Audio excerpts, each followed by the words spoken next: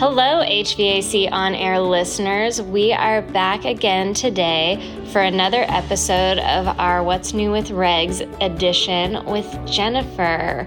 We're very excited to have you back, Jennifer. How are you? I'm good. How are you, Lindsay? Good. And you brought another guest with us today. I did. We love guests around here. That's awesome. So episode 4, we always have fun titles with this. You know, regulations aren't all that exciting, so we have to add some of our own excitement. Spicing it up. Yep. So EPA SNAP rules, on again, off again, on again, question mark, question mark. I mean, really, it's hard to know what's going on here. But before I get too far into that, let's introduce our guest. We're joined today by Don Gillis. He's a lead instructor with Emerson's Educational Services. You may have read his recent RSES article on the fundamentals of CO2 refrigeration, or watched his recent compressor facts and troubleshooting video on the HVAC school.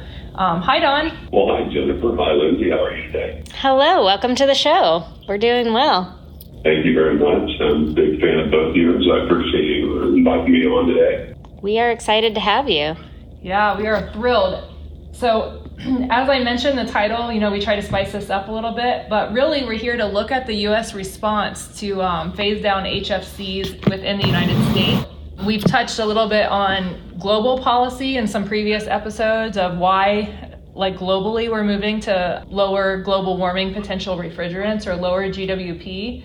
I think we have to understand here in the U.S. how we're dealing with this. And I think it's important, too, that we not only focus on what the regulations are, but what are their practical impacts. And so, Don, that's why we're so happy to have you here today, because we know that you work closely with contractors and technicians as part of our education and training department. So, from the instructor-led courses, that's what I mainly do, by the way, to our e-learning courses, Emerson Educational Services, we play an integral part of the educating technicians in the theory and hands-on mechanical, obviously, but also, as we just talked about, the upcoming changes in our regulations, which is constantly changing, as you know, Jennifer and Lindsay. We get into global warming going around. What I'm seeing right now, as we travel throughout the States, we travel about 40 weeks a year, is a lot of folks, especially down to the contractors and even the wholesalers, aren't really getting all the information they probably should need right now. So it's becoming a big part of our educational services right at this time.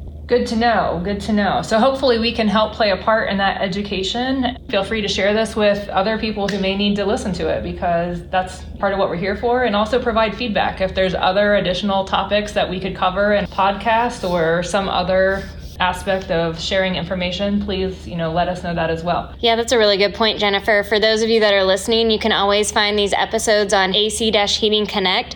There's a section at the bottom of the blog post where you are more than welcome to just drop us a line and leave some suggestions. We love topic suggestions, so please add those in.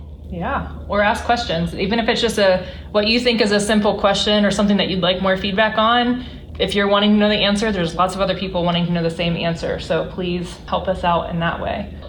So last time, in the last episode, we left off with the question, what has the U.S. done to phase down HFCs or hydrofluorocarbons? And before I explain what we've done, I need to kind of explain a little bit of structure here in the U.S. So bear with me for just a few minutes. I'll try to keep this quick. The U.S. Environmental Protection Agency, or the EPA, is the group responsible in the U.S. for regulating refrigerants. And so, in response to the Montreal Protocol and phasing down HCFCs and CFCs, they established the Significant New Alternatives Policy Program, which we refer to around here as SNAP. And they also refer to it as SNAP. We just took their abbreviation because it's much shorter and easier to say. So they use this program to evaluate substitutes within a comparative risk framework. And what that means is that these substitutes, these refrigerants, are not risk-free. They're not perfect solutions by any means. Sometimes, we're going to talk about flammability today and in future episodes. There's toxicity, ozone depletion as, kind of what we had focused on historically. So these refrigerants are not perfect, but comparatively, they're better than what we've had previously. And so in 2015, SNAP Rule 20 was released and then quickly followed by SNAP Rule 21. And the purpose of these two SNAP rules really was to phase out HFCs, or to begin the phase out within the US of these HFCs for those end uses that had some good alternatives available. And again, not perfect alternatives, but good. And so a lot of those were really focused on commercial refrigeration because they had some lower global warming potential refrigerants that were already available in the market and were also non-flammable. Recently, EPA has proposed SNAP Rule 23. Now this is dealing with AC and heat pump, also a few additional commercial refrigeration end uses, 448, 449, and not medium temp self-contained. But really it's focused on these AC and heat pump refrigerants. And these solutions are mildly flammable. And so they're the A2L refrigerants, that are coming in. So we're not going to focus too much on that today, on these characteristics. That's going to be a future podcast, so tune in for that. But really, Dawn, I want to pull you into this conversation around SNAP Rule 20 and 21. So back in 2015 and 2016, on the commercial refrigeration side, how did the market or the industry, technicians, contractors react when commercial refrigeration equipment that had historically used 404A was now going to be rolling out with something different? And maybe it wasn't a one-size-fits-all replacement. So instead of one refrigerant, maybe we had 4 or 5 common refrigerants that were going to replace 404A, which had kind of been the lion's share of the market, so to speak. How was that received? Yeah, great question. I remember it well because, again, this is a hot topic. The refrigerants right now as a whole, global warming as a whole. I listened to the CARB podcast last night, or webinar from California at 7 last night. It to do with the air, the clean air, but what I was really amazed at was 2 things, most of all, how little the technicians knew about upcoming changes, but more so how interested they were about these changes. As a former HVACR technician in the field, you focus primarily on the everyday grind of repair or replace your source work. It doesn't leave a lot of time, if you will, to get into the industry things that are going on to you. I'm just being honest with you. So when we would start this discussion in the classroom, for example, what we thought would take 10 or 15 minutes ended up taking an hour and 10, 15 minutes. People or contractors and technicians, wholesalers, were very, very interested and engaged in this conversation. Even when I would go to schools or colleges, like in the summertime, and talk to their possible recruits, within 5 minutes of talking about it, I'm not exaggerating, ears were perked.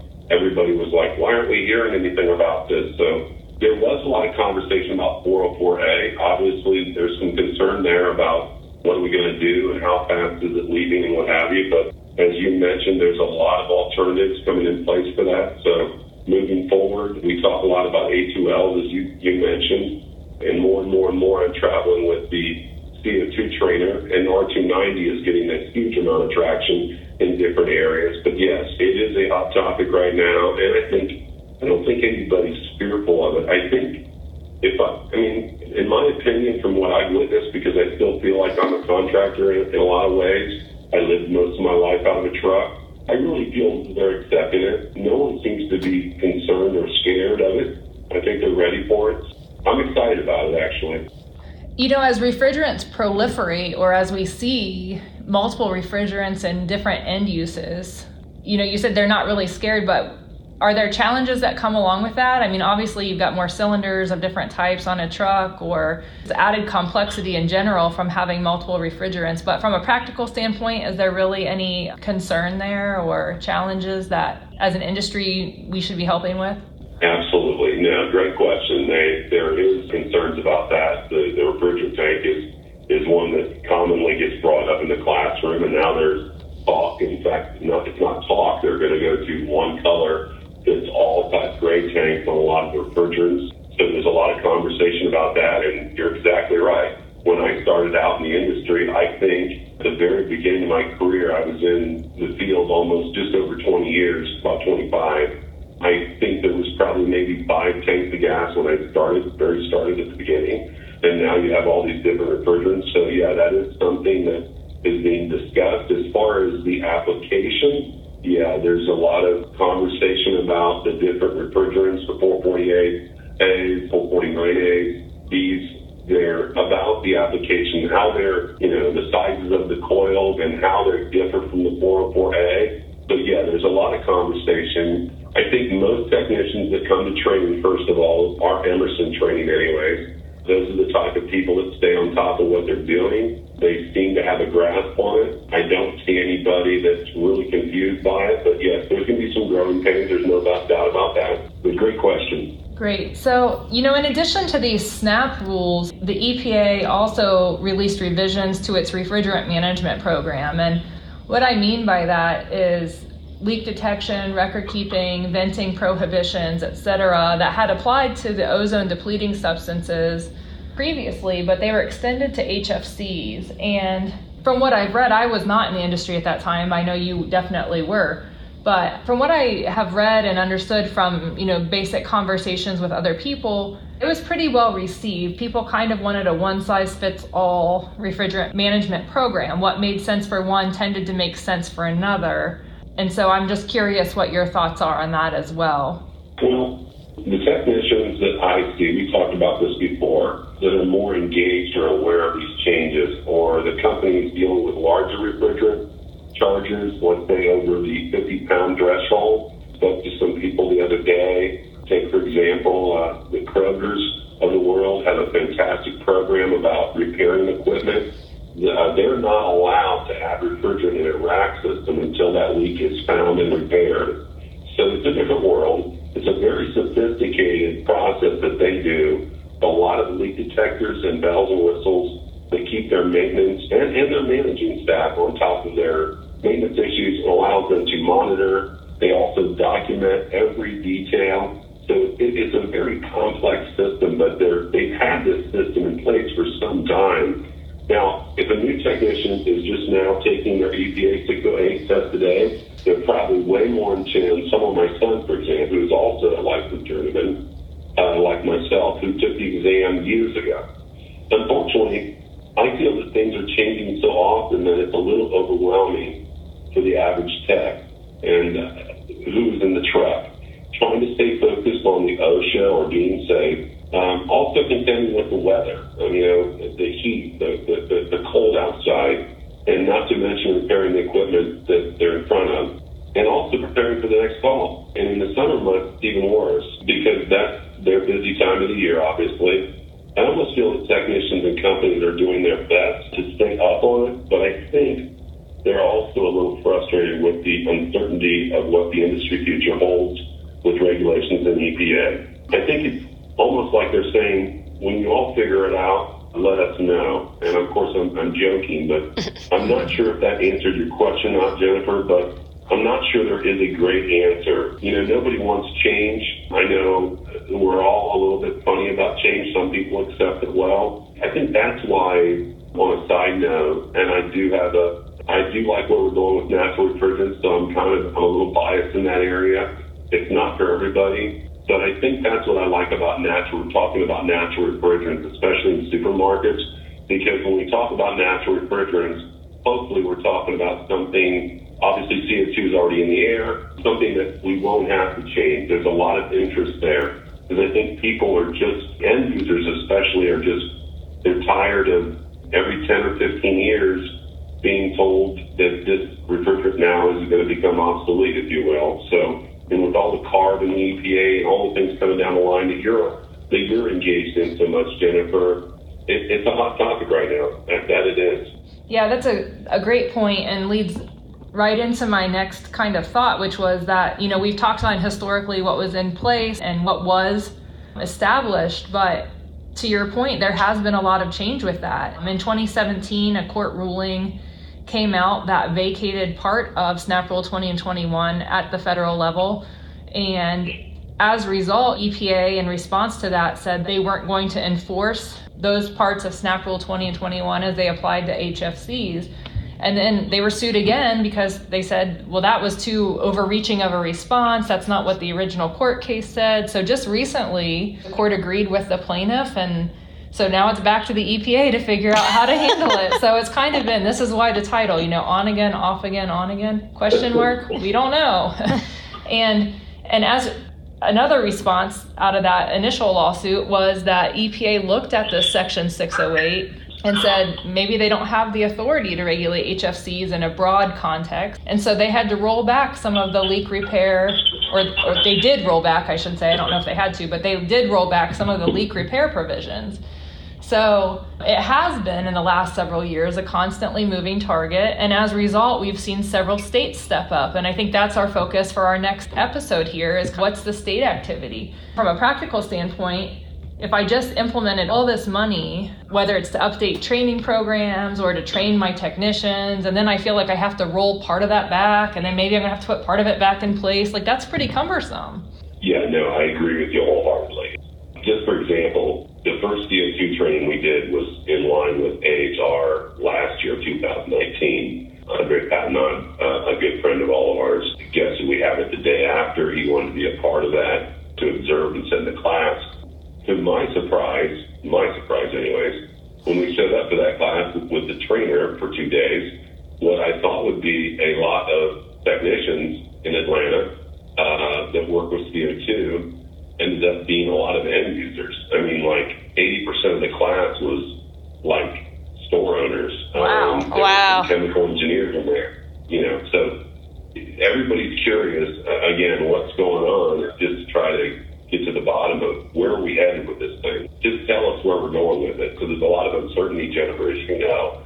Some of the PowerPoints, I started out 3 years ago, almost to the day, with Emerson to start delivering some of these courses. And when it comes to regulations, our PowerPoints are getting longer and longer, and the dates are changing. And like you said, on again, off again. And now we have the, U.S. Climate Alliance. So it can be a little confusing, something you definitely have to stay up on. I enjoy looking into it, and I try to keep the contractors engaged in it. And again, I don't think I'm pulling your leg when I'm saying this. As frustrated as I think it can be from a contractor standpoint, it's really being well received. I think they just have that attitude, change is part of the industry. It's been a big part of our industry for a long time. So I think it's just a matter of, okay, when does it go into effect? And do I need to start telling my store owners now that, hey, by the way, that equipment that we've been kind of limping along, it might be a good time to change that out, in a couple of years when this refrigerant's been changed. Great point. I think that's a great way to wrap it up too, is just that as an industry, we do want to move forward. All we really want is some certainty though, I think, or that's at least a really important part of it, is to have some certainty of moving forward. And if things change too frequently, then we're not going to get the traction we need, because people are just going to kind of question, is this for real? Is it not for real? Like, what's going on here? And so heading into the next episode, our question that we're going to leave this episode off with is, are there state level requirements that affect me? And the short, direct answer is yes, but tune in next time as we just pick into that some more and figure out which states have regulations and why. And Don, you mentioned the U.S. Climate Alliance. They're a huge part of that. Join us next time as we look into that. Don, I just want to thank you again for joining us today and for providing the perspective of how these regulations really impact the world we live in and the folks that take such good care of our air conditioning and commercial refrigeration equipment. Thanks for having me. Both of you, Lindsay, Jennifer, my pleasure. I really enjoyed it. Looking forward to the next time. Thanks again. Well, thank you, everyone. Yeah, we're so glad that you joined us, Don. We're excited that you're going to be coming back for the next episode. And with that, I will go ahead and close us out, HVAC listeners. So thanks for joining us again as well. Like we mentioned during the podcast episode, feel free to leave us a comment. Check out the page. As always, follow us at ac-heatingconnect.com or at Copeland Scroll on Facebook and Twitter. And when you're looking us up, leave us some ratings too. That helps us in the search findings and all of that good stuff. So thanks again, everyone. Until next time.